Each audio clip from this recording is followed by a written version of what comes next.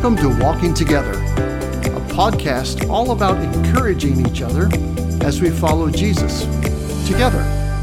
I'm your host, Dennis Lavelle. Let's start walking.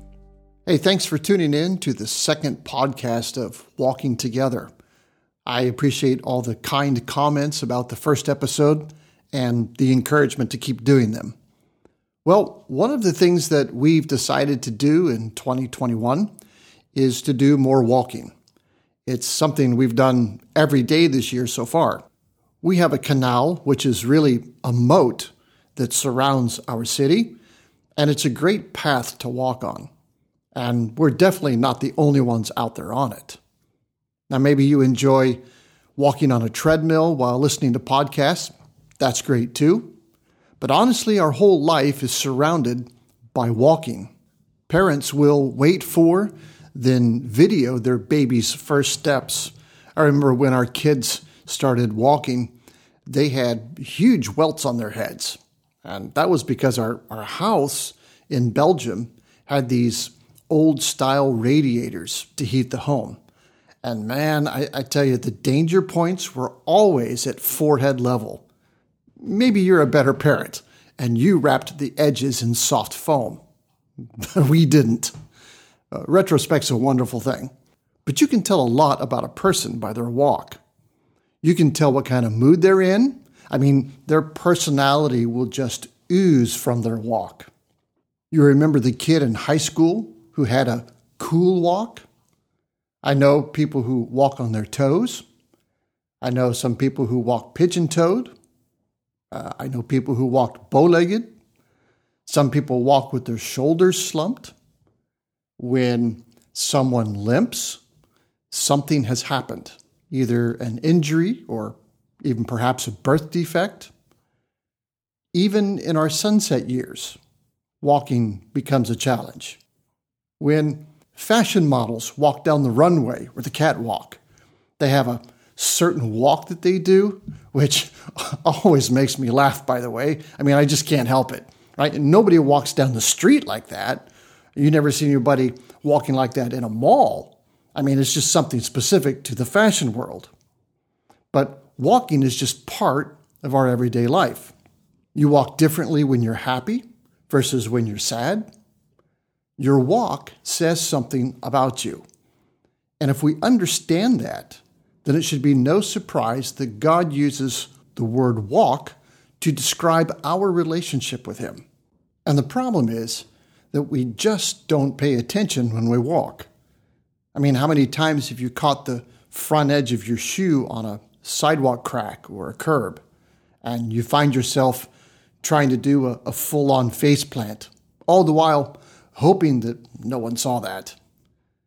But walking is something we do every day, and we rely on it. Just for curiosity's sake, I wanted to find out how many pairs of shoes a person would go through in a lifetime. And I found way more information than I needed.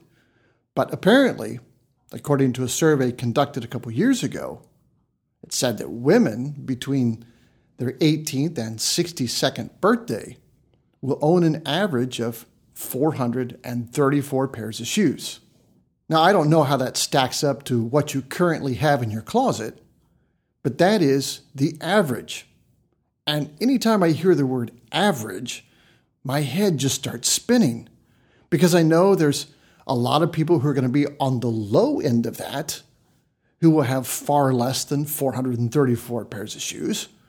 But then there are those who will be way over the 434 pair mark. I mean, that's just a crazy amount of shoes. It draws my mind back to when the children of Israel walked around in the wilderness for 40 years, and God didn't allow their sandals to wear out. Let's face it, that's pretty cool. The Bible tells us that Enoch walked with God, Noah walked with God. God told both Solomon and Joshua to walk in His ways. So walking with God is synonymous with being a Christian. When you walk with someone, you are in a relationship with them. There's an investment in each other. So you're walking together. Who we are in Christ can be communicated by that walk. It says something about who we are. In Micah chapter number 6, God is telling his people, the nation of Israel, look, if you want to know how to live a God-honoring life, here's 3 things you need to do. And in verse number 8, he says, he has shown you what is good. And what does the Lord require of you? But to live justly, to love mercy, and to walk humbly with your God. So those 3 things. You need to live justly, and that's a courtroom term, meaning that you have to have the right amount of discretion. It means you look in the mirror and take the telephone pole out of your own eye before you attempt to perform surgery to get a splinter out of someone else's eye. He says the second thing is that you need to love mercy. You need to understand the pain of others in such a way that it moves you toward them, both in action and in compassion. And as a result of those 2 things, living justly and loving mercy, it will draw you toward and be your motivation for walking humbly with your God. So they're all interconnected. And I love this word humility because it's really a word picture. It literally means that you create space on your path for others. Humility is limiting yourself to an appropriate amount of space while leaving room for others. It means you're not puffed up and taking up more space than what is needed. Now, there are some dangers to having other people walk next to you. We live in Belgium, and it rains a lot here. On average, it rains 200 plus days a year. I mean, I've seen my lifetime allotment of rain. But walking with Laura, my wife, under an umbrella has always been a challenge.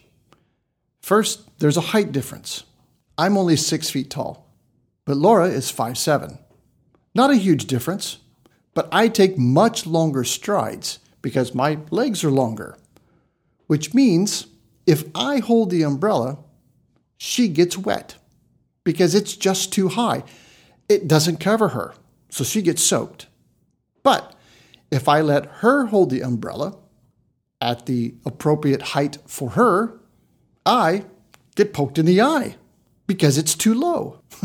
So walking together under one umbrella is extremely difficult, unless it's one of those mammoth golf umbrellas, and then everyone on the path around us gets poked in the eye because the thing is so huge. So after nearly 29 years of marriage, we've worked out a solution. We each have our own umbrella. All that to say, walking together with other people on the same path can be difficult and even frustrating at times. But it is certainly worth it because it sure beats walking alone. And the same is true in our spiritual walk. Now, let's go back to what we were talking about earlier about the different types of walk that people have. One of the walks the Bible warns us about is to walk with hubris, meaning you walk arrogantly. When you do that, your walk is large, your walk is demonstrative, and you end up calling attention to yourself. And that's really what we don't want in our walk with the Lord. A life of humility means we are deflecting attention from ourselves to God so that He gets the glory. You can read it in its entirety later, but in 1 Thessalonians 4, verse 12, Paul writes to the church and tells them that their walk is critical. Why? Because the outsiders, that's the word he uses, those who do not know Jesus, they are watching. And Paul wrote this in a way they could connect the dots in their culture, because the Romans loved honor being heaped on them. The more attention, the better. The more acclaim, the better. They had an insatiable desire for the light and attention to be on them. In other words, they ambitiously pursued the attention of others. And Paul says, Don't do what the Romans do, but rather take that same level of ambition and use it to not call attention to yourself. In other words, relentlessly pursue a humble life, because a humble life creates space on the path for others. And I'm telling you, this has to be a gut check every day. Why am I doing the things that I do? Am I doing them out of insecurity because I need the validation of others? Do I really need people to notice me? Or do I live in a way where I am constantly pointing to the one who is my source of life, deflecting all glory from me to him? Humility is the narrow zone where you're not building yourself up or beating yourself up because you realize it's not about you. So that's the question I want you to ponder today. Is my walk drawing attention to myself? Or am I walking in a way where I'm deflecting the glory from me to the one who deserves it? Are we creating space on our path for others? And I get it. Some people are just difficult to walk with. But yet, God has called us to walk with those difficult people.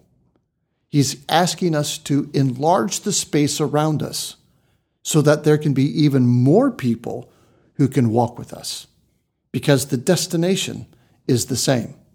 It's all about leading them to Jesus. If you'll allow me, let me pray for you. Lord, show us where we're drawing attention to ourselves, because our desire should be to deflect that and give you the honor and glory. We don't deserve it. And may we be willing to make space on our path for other people, even for those who are difficult to love, the ones who make us mad, and certainly the ones we don't agree with. May we learn to enlarge our path so it includes not just fellow Christians, but especially people who don't know you.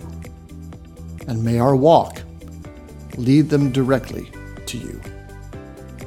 Well, I hope this has been helpful. Share it with a friend if it has. Put a positive review in iTunes if you will. That will help more people find it. Thanks so much. I'll see you next time.